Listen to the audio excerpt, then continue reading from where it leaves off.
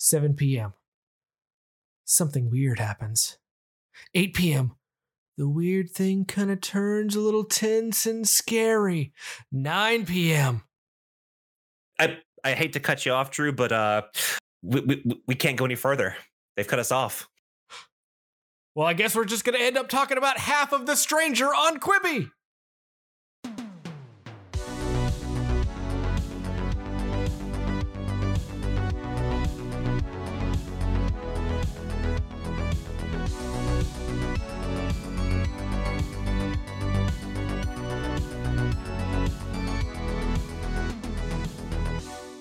Hello, Miles. How are you? All things considered, I'm doing okay. Yeah, so gang, we're gonna just go ahead and pop off at the top of this. You know how last week when we talked about QuiBye, we said we were gonna do the whole big full thing, and then we were gonna get right into the episodes and the shows as we went forward. Well, wouldn't you know it? But the way that QuiBy's decided to run their business at the end of its life is we started a 2-week trial just when we started this to do the episodes, just to see them, didn't mind the ads and all of that. And well, that trial expired and there's no option to renew and you can't even pay for it. So we have no access to anything on QuiBye anymore because of the way that this service chose to run its business. It's so wild because at first, Drew brought this to my attention. Was it Saturday or Sunday? Yeah, so I decided this week that I was going to, instead of just sitting down and watching everything in one fell swoop as I had done in the past, I wanted to actually QuiByfy this. When I got 8 minutes here or 5 minutes here or 13 minutes here, and just kind of do it the QuiBye life, live that QuiBye lifestyle. And obviously in the last week in the United States, there's been something a little more pressing for attention. So I finally, started doing this on Friday and Saturday, and I got a little time here, got a QuiBye in, a little time here, got a QuiBye in, and then there's an App Store error, and nothing. Yes, and both Drew and I were looking. We looked on Twitter to see if anyone was talking about it, and eventually I finally got to the r/QuiBye on Reddit, and someone else was having kind of the same problem that we had. And in fact, one user said it automatically canceled my subscription that I've had since launch, and it won't allow me to renew it. My subscription is ending on November 5th. I thought the service was going to end in December, ? So what Drew and I have kind of gleaned from this was that if you were a user whose renewal was October 31st, then you would still get charged and you would get a full month out of that. So that means it wouldn't go out until December 1st. So I think the reason we had that December 1st date that they were giving out was purely because they wanted to for everyone to possibly have that last month. However, what they didn't communicate was when they said that it was being winding down December 1st, they didn't say that if you were a user or a trial user, that you would have no option to access it during November. And unlike other streaming services like CISO and Filmstruck that have shut down, that just kind of opened up to let anybody kind of jump in there and see what it was all about, QuiBye just doesn't want to take your money. There's no option. Cannot start a 2-week trial, cannot pay for more time. It is dunzo. So short answer for the end of this episode is, because I think we're going to revisit this in talking about The Stranger, is also probably going to be a much shorter episode, maybe a QuiBye length episode today, is that we don't know what we're going to do next week. Because we had this whole month planned out, and away it goes. Yeah, just like QuiBye itself, it looks like our QuiBye month is going to be very brief and suddenly cut off. And honestly, I'm very disappointed because QuiBye can't last a year. The QuiBye month can't last a month. What are you gonna do? It's so fitting that our QuiBye month was cut so short. It's a beautiful irony. But as we're going to talk about, I'm honestly kind of bummed because, as we said last week, our goal wasn't to punch down. Our goal was to actually sample this thing that we had not given a proper chance after hearing of its demise. And I think before we, hop into it, I would honestly say that I think that the Stranger, which is what we did this week, starring Dane DeHaan and Micah Monroe, is a much better case for QuiBye. Yeah. So here's the back of the DVD box. A rideshare driver is thrown into her worst nightmare when a mysterious passenger enters her car. Her terrifying, heart-stopping ride with the Stranger unfolds over 12 hours as she navigates LA in a chilling game of cat and mouse. And so, like we mentioned last week, Micah Monroe plays the Orbit. They use a fake Uber Lyft ride service called Orbit. Yeah, because the font looks like Lyft, but I really like. I love it sometimes when they probably just didn't want to do any licensing or anything like that, and they just come up with these different names. I mean, what real ride sharing service would want to be a part of product placement where, oh yeah, and sometimes our drivers get murdered. It's not exactly something. I mean, that is a very that's a very fair point. Although I think I can't remember if the service is named, but Micah Monroe's longtime boyfriend Joe Keery from Stranger Things recently had a horror film come out last month called Spree, where he plays a rideshare driver who's a murderer and kills his passengers. He does it for like a YouTube or Twitch stream or something. And so it's kind of funny that both of them ended up in rideshare thrillers. Well, it's such a common thing. Like, we're literally watching shows on our phones.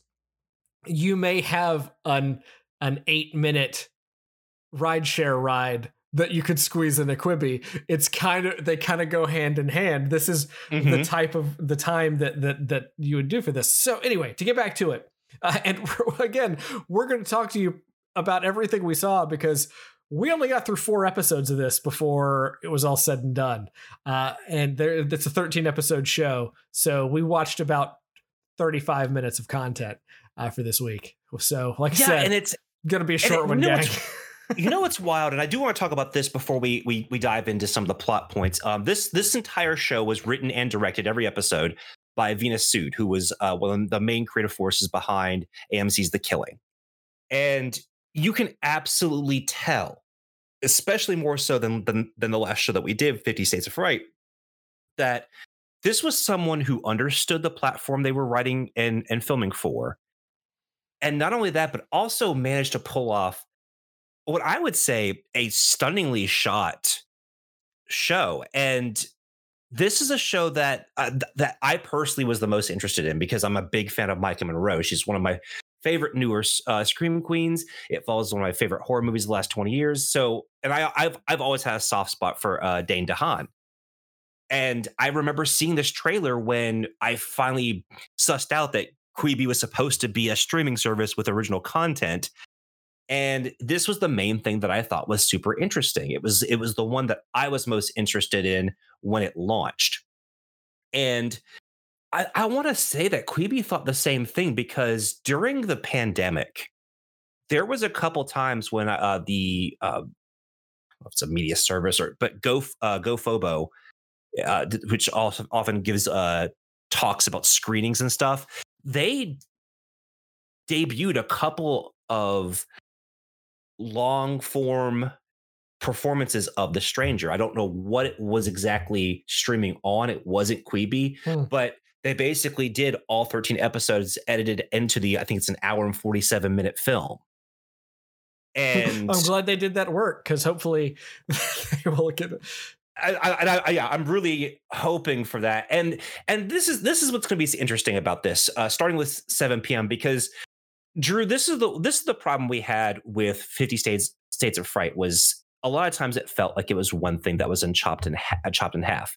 And while this, like, say, Rooster Teeth's Ruby is one long form story cut into bites, I feel like this one was specifically like each scene was specifically done to feel like an episode. Vina Sue definitely seemed to understand the format of Quibi, understand the pacing of what she wanted to do with each episode, at least episodes 1 through 4. Like I said, you have so you have the first episode where Claire picks up Dane DeHaan's Carl E. And Dane DeHaan, you may realize, or you may know as just being a weird creep a lot of bad looking guys. dude. He looks like a creep. I'm sure he's totally fine. Yeah, by all accounts, he's a very, very lovely person, but he does play bad guys a lot. He also played Valerian from the Valerian movie. Yes, and he was Harry Osborn in The Amazing Spider-Man 2. I really liked him in Gore Verbinski's A Cure for Wellness, which is what feels like a 2.5 hour long survival horror movie that was never made into a game. It feels like one of those, but he often plays these off-kilter characters. And so, I mean, Drew, even though we knew what this show was about, as soon as he gets in the car, as soon as, and our friend Mike would probably put this up as a red flag, as soon as he asked to sit in the front seat. Oh yeah, if I'm a rideshare driver, it's like, oh, you want to put your suitcase in the back seat and you can sit up front. I got a trunk, baby. I'll pop that thing from here. Let's do this. Like that was red flag number one, and these start to pop up more and more. Most of them are harmless by themselves. You're like, okay, that's slightly odd.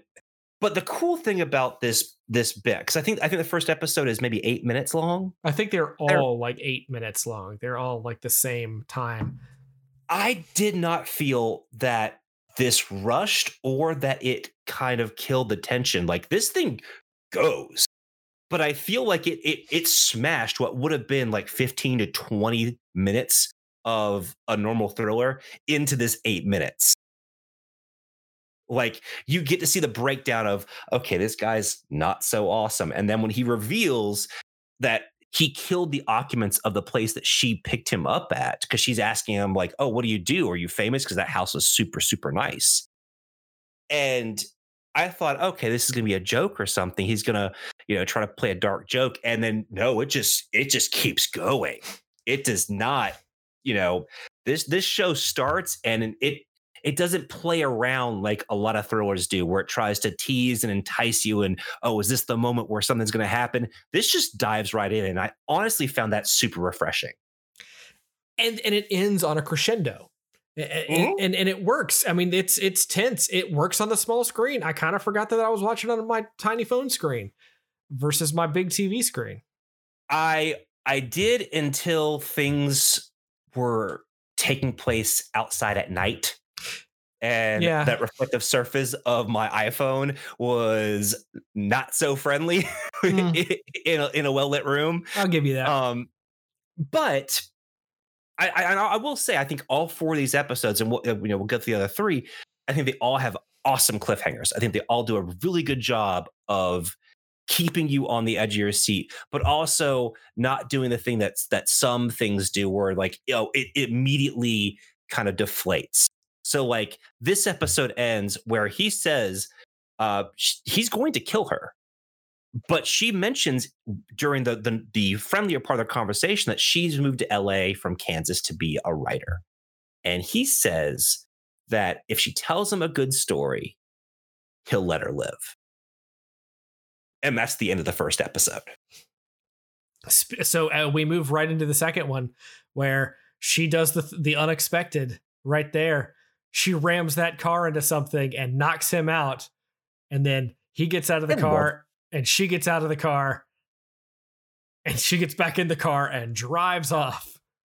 I love this about Claire because I like seeing smart heroines and not just final girls for the sake of being final girls. This is basically, he's commented about how he's killed other people. So we skipped the rest of the horror movie and we got to just this one girl. And, obviously she's terrified. So she's not making all of the right choices. But the fact that she thought, all right, I'm going to crash this car and F him up.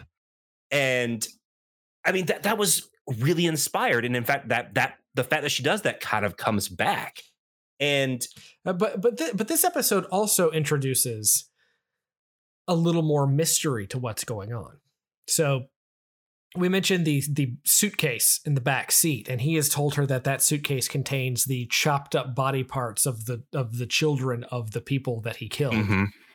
And so she drives to a gas station and calls 911, and the cops come out, and they are none too pleased when they open up that suitcase. And you know how we talked about how the energy does not deflate in the first episode? Well, in fact, something inflates in the second. As a blow up doll wearing a cop's hat and an insulting message to the police pops out of that suitcase, and not a little girl at all. And in fact, they've looked into the house that she picked up Carl E. from, and there's just an old couple there that was very grumpy that the police had been bothering them so late. So, and this is what's the first going on. Yeah, this is the first hint that we get that something might be amiss, because the amount of planning for Carl E. to know that she was going to, which he later says that he didn't, somehow get away and call the cops and have them check this bag. It just, something doesn't quite add up. And we also, during this episode, get a lot of these sexist outbursts from Carl. And as she escapes, you know, she gets this text, which for whatever reason, his text tone is very specific. And he's managed to manipulate it so that it pops up on her phone as this something that she didn't even put in. And it's something that she makes note of at the beginning. It's like, oh, that's cool. How'd you do that? And so we last saw, you know, this guy was passed out on the side of the road because he was coming at her, and then just collapsed because he was shaken from the accident. And this over this really cool haunting cover of Girls Just Want to Have Fun. I really liked that. And then the music, I mean, California Dreamin', the actual version, the actual recording of that song opens this show. Music's pretty good in this show. I liked it. Yeah, I actually had to share with Drew. That song legitimately terrifies me. I've always found that song very unsettling. And as someone who's super into horror, you know, people always get a little taken aback when you talk about things that actually get you. And this song is always one of them. And I mean, everyone has certain things. For me, this song has always sounded like it belonged to a legitimate cult. And I'm not trying to like crack wise about the Mamas and the Papas or their sound. Just that specific song has something has always just lit up in my brain when I hear that song, and it makes me think of a cult. And that song has always unnerved me. But but there's other things in here, and one is even brought up by one of the characters, and that Carl E., the evil passenger, the stranger himself, reminds Claire or says to Claire that, oh, their names are anagrams. Claire's name is Clare, and his is Carle. He's Carl E. And they always call him Carl E. They don't just call him Carl. They call him Carl E., which I think is intentional to say. Yes. Now, again, especially given what we find out later. Yeah. Or what we think we find out later. Again, this is a situation that we Miles and I have watched 4 episodes of a 13 episode show. I have some ideas of where it's going, but I may never know what happens in the show. So as we move forward, we get back to, in episode 3, we get back to her apartment and we meet her tiny dog, her very Toto-like dog, which is funny because they have made several references to Wanigo, Kansas, and the Wizard of Oz and all of that. And one of the coolest moments in the episode, in the show, that Miles, you pointed out that I did not notice. She goes into her apartment and they make a very a specific reference to a set of knives that she has on her kitchen wall. A really cool set of knives, actually. they're corn cob handled knives. Yeah. And they're corn cob handled knives because they're Kansas, and you better believe that you're going to recognize what that knife is when you see it stuck through something later. But and she goes and she calls, and it turns out that she's trying to report Carl E. But then it turns out Carl E. has reported her for harassment and saying that she was going to kill him, and they've shut down her account and da da da da da, and it's a whole thing. And she flips out, and she grabs her keys and grabs her dog and gets out of there. And as you noticed, Miles, and I didn't notice watching it, one of the knives is missing from the rack. Yeah, it's a really cool subtle thing, because when she grabs the dog, the knives all seem to be there, and then the next when you get this like kind of sideways shot of her leaving her apartment door, it lingers just a little bit. You see for like a split second, one of the knives is missing, and your natural inclination would be to believe that, okay, Carl E. is somehow in the house, because that's how this episode is set up. That's they why set she up leaves. that her gated parking deck in her apartment complex didn't close all the way, yet it's fully closed when she goes back out to the car. Yes, and this episode ends really well because they do Avina Sood. She shoots this in such a way, it reminded me of It Follows, because the camera is still singly focused on Claire, but in the background you can just see a little darkness kind of start to kind of come out of the background, and it just slowly comes into focus as Carl behind her, but it never focuses on him. And I like that. It adds that tension until he calls out to her, that he wants his story. And she's trying to get into this elevator that's taking way too long. And she finally gets in, and she thinks that she had pressed the button to go down, but I guess not, because the door's open and his arm pops out to grab her by the neck. And that's where episode 3 ends. And episode 4 picks right back up with that as she's struggling against him, against the elevator doors. She manages to get away from him, to get and close the door. Meanwhile, the tiny little dog is doing nothing but barking.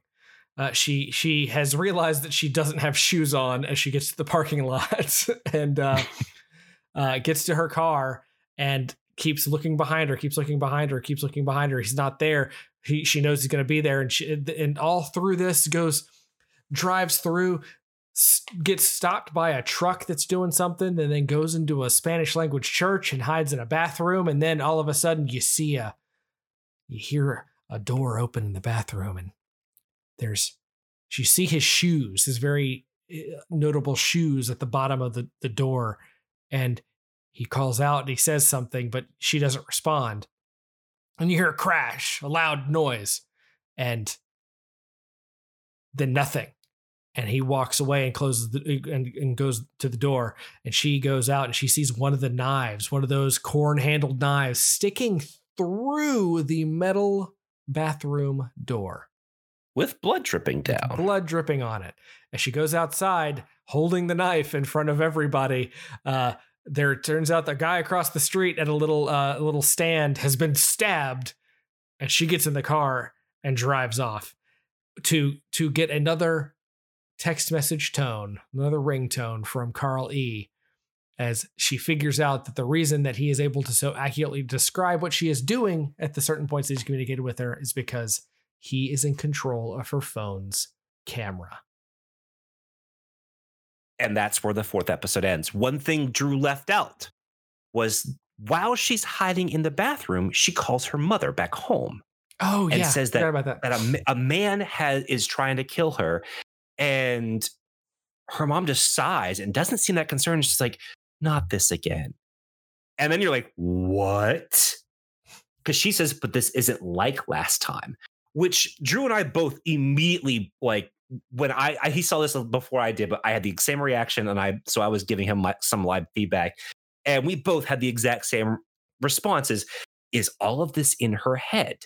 Is there some sort of game afoot, because when you start thinking back, it makes sense if she grabbed the knife as she left, or if she was the one that stuffed the duffel bag, because how would he have known that she was going to get away? Because he specifically tells her at the end of this episode that when she says, "Why are you doing this to me?" and she's like, "Because you're the one that had the balls to do something. Well, You're the one who made this interesting." and there's other little things that like I didn't see when she slams that car into that brick enclosure. There does not seem to be a ton of damage on that car she drives off. I noticed that too, and I didn't know if that was just convenient storytelling, because for that car to get wrecked, it ran pretty well. Yeah. Now she did also mention you might want to put on your seatbelt when he first got in the car, so it's possible that he wasn't wearing a seatbelt the entire time, and that's why it did it. But But the thing is, we can pick this part apart, but we got 9 other episodes that we haven't seen. And I mean, I'm going to tell you right now, I'm going to find a way to see those 9 episodes. We're all adults here. We know there's a way. But here's the thing. And this is about all we can say about QuiBye, about the stranger on QuiBye. We were into this show.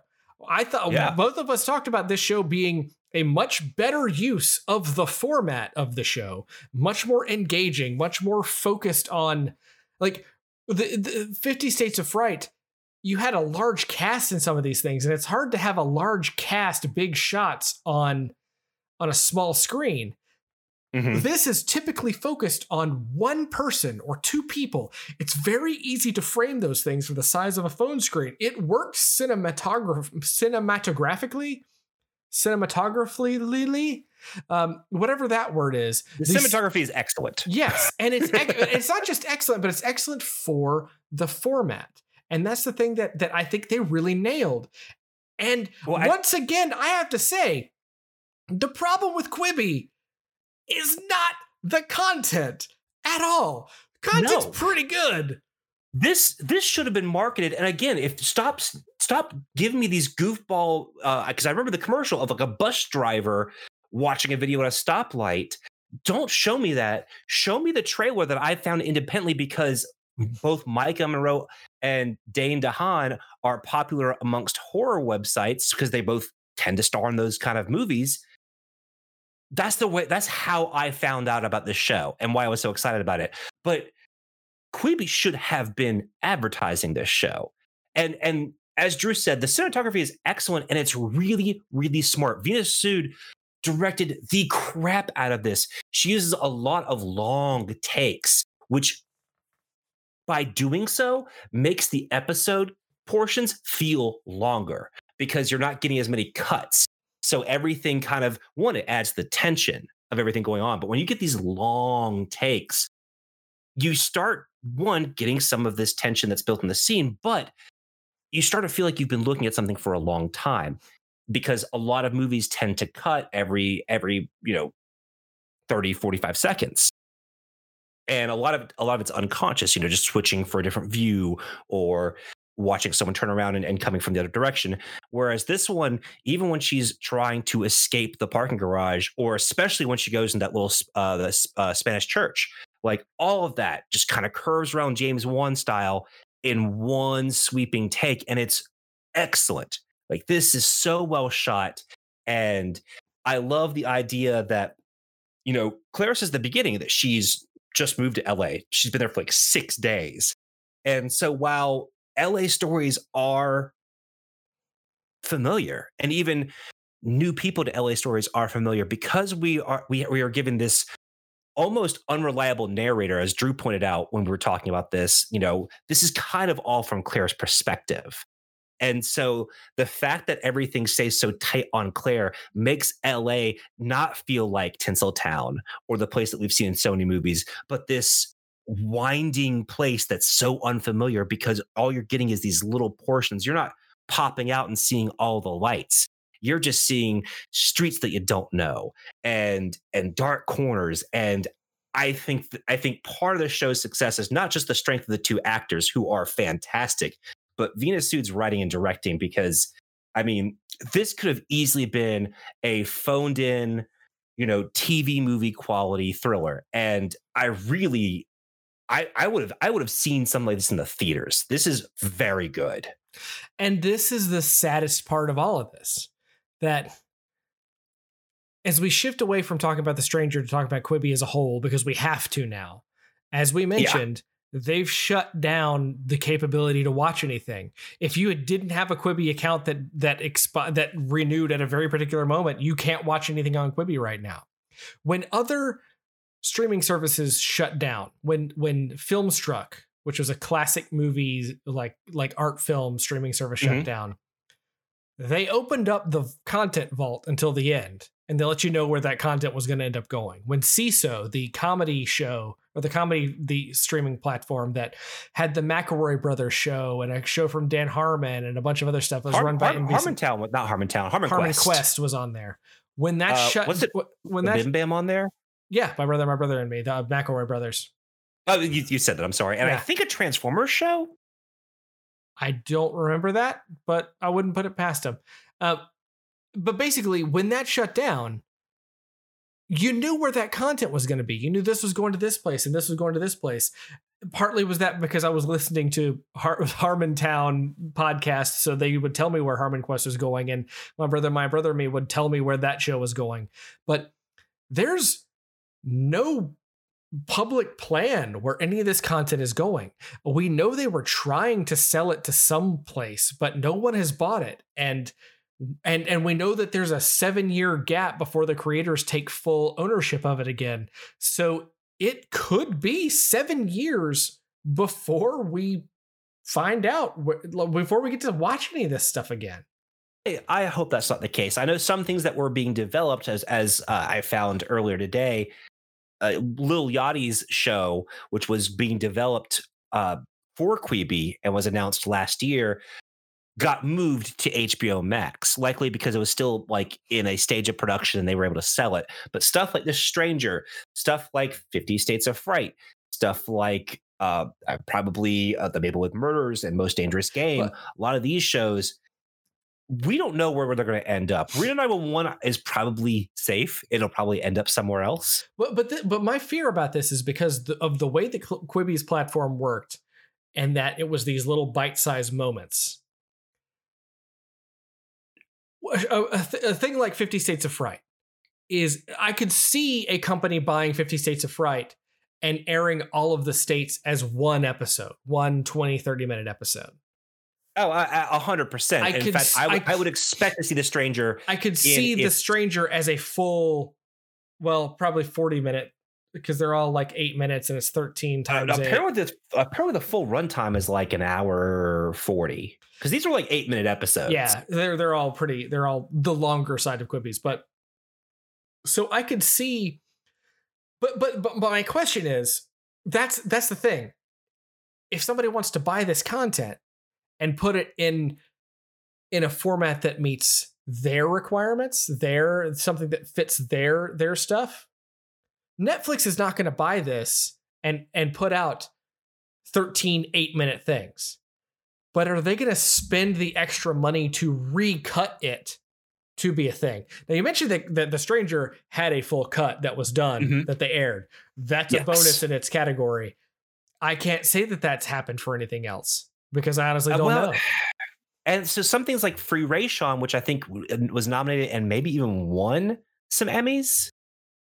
Yeah, it did. Lawrence Fishburne won for Outstanding Actor in Short Form Comedy or Drama. And Jasmine Seyfos Jones won for Outstanding Actress in Short Form Comedy or Drama Series.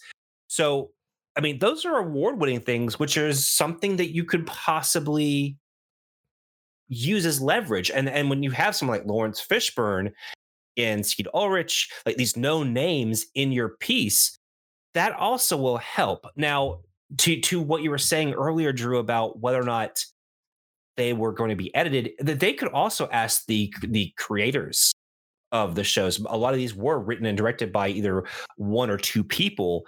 You could probably have that happen, because if keep in mind, but it takes money, so it's not just buying. It does take money. It's not just buying the show; it's buying the re-editing of a show, and I just don't know that anybody cares enough about it to do that.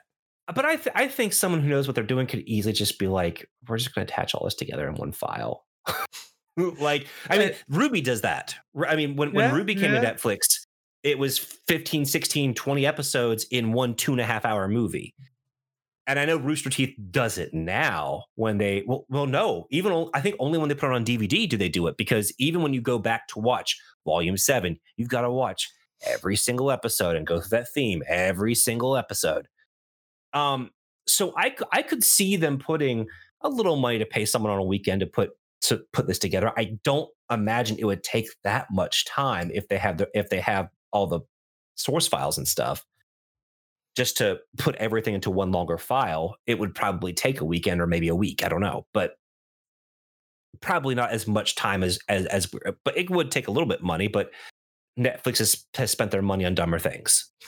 Yeah, they sure have. I mean, at this point, honestly, I don't have much left to say. 2 weeks in, we got through 1.5 weeks of our QuiBye month to try to see what was happening there. And my final thoughts on QuiBye are: 1, still don't understand QuiBye. Still don't understand who they thought it was for. Don't understand who they thought they could sell it to. 2, whoever they thought they could sell it to couldn't because of a pandemic. So there's 2 halves of that coin.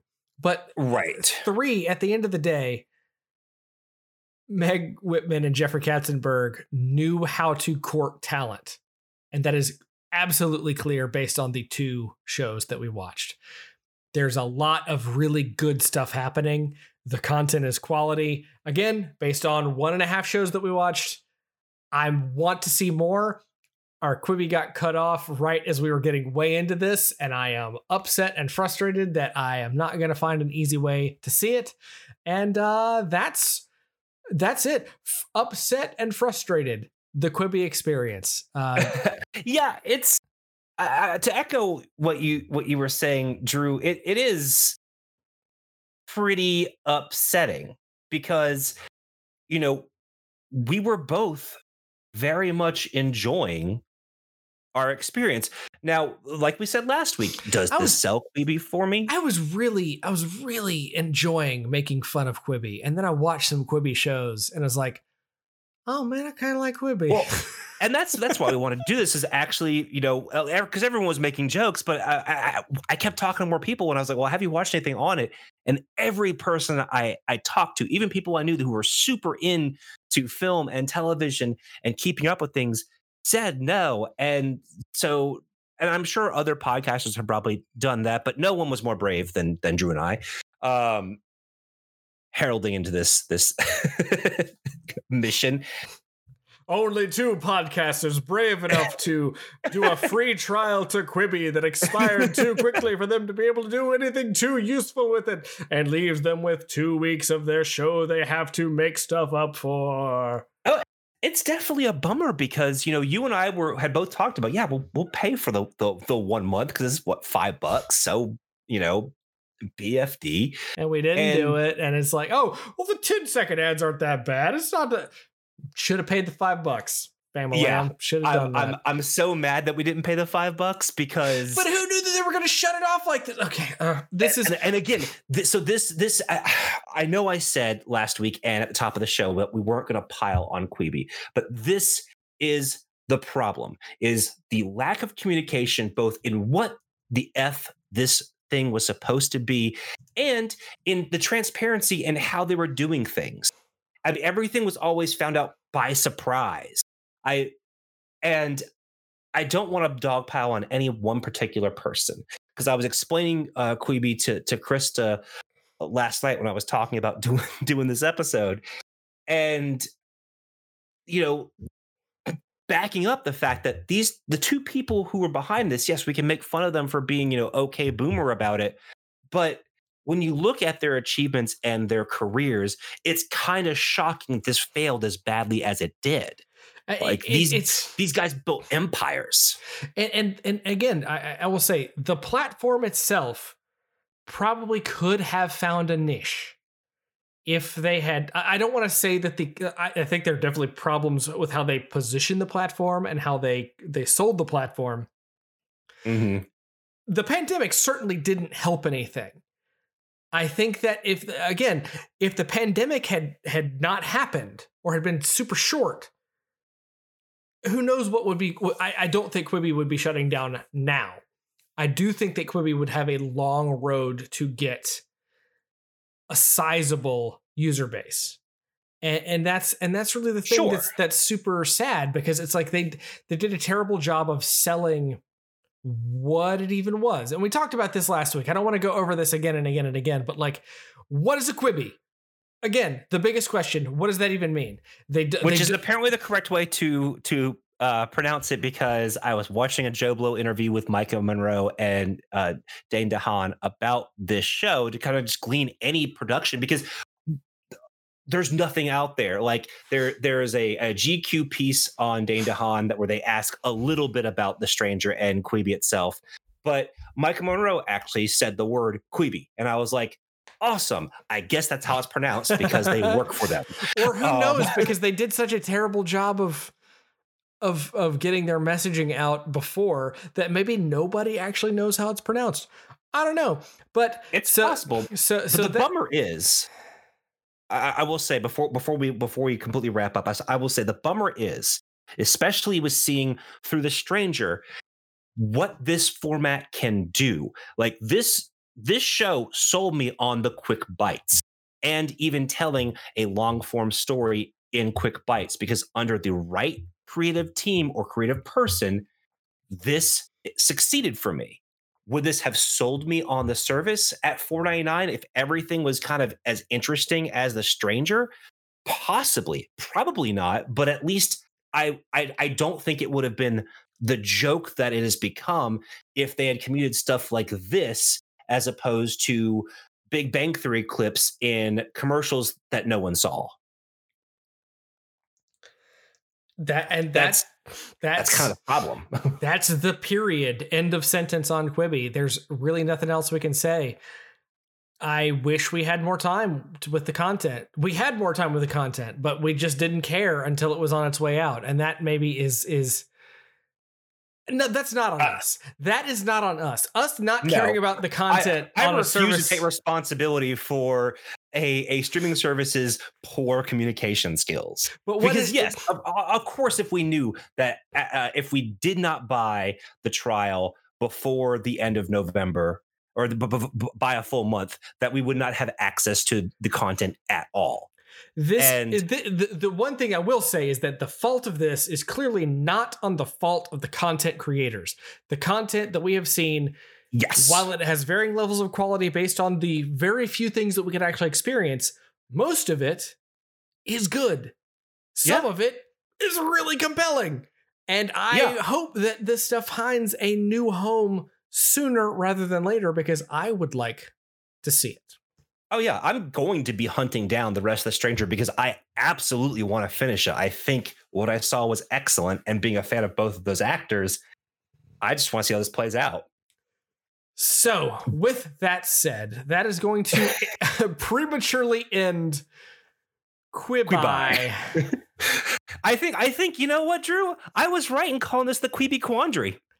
It certainly is. We should have stuck with that. Certainly is. I was gonna pour one out, but that was too long. I was ready to pour one out. And speaking of not bad communication, but not being able to communicate, we cannot communicate what we're going to do next week because we have to figure that out. Once Drew and I do, I will absolutely put it on our Twitter, but we were kind of taken by surprise by the fact that we no longer had access to the thing that our month was built around. that a streaming service that's ending at the end of the month would lock people out before the end of the...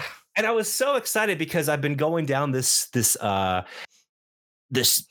movie kind of marathon recently, starting with The Big Lebowski, which I did for Travis's show. Wait You Haven't Seen is the name of his show. Yes. Both Miles and I have appeared on it before. I have appeared on it before talking about Judge Dredd and Dredd.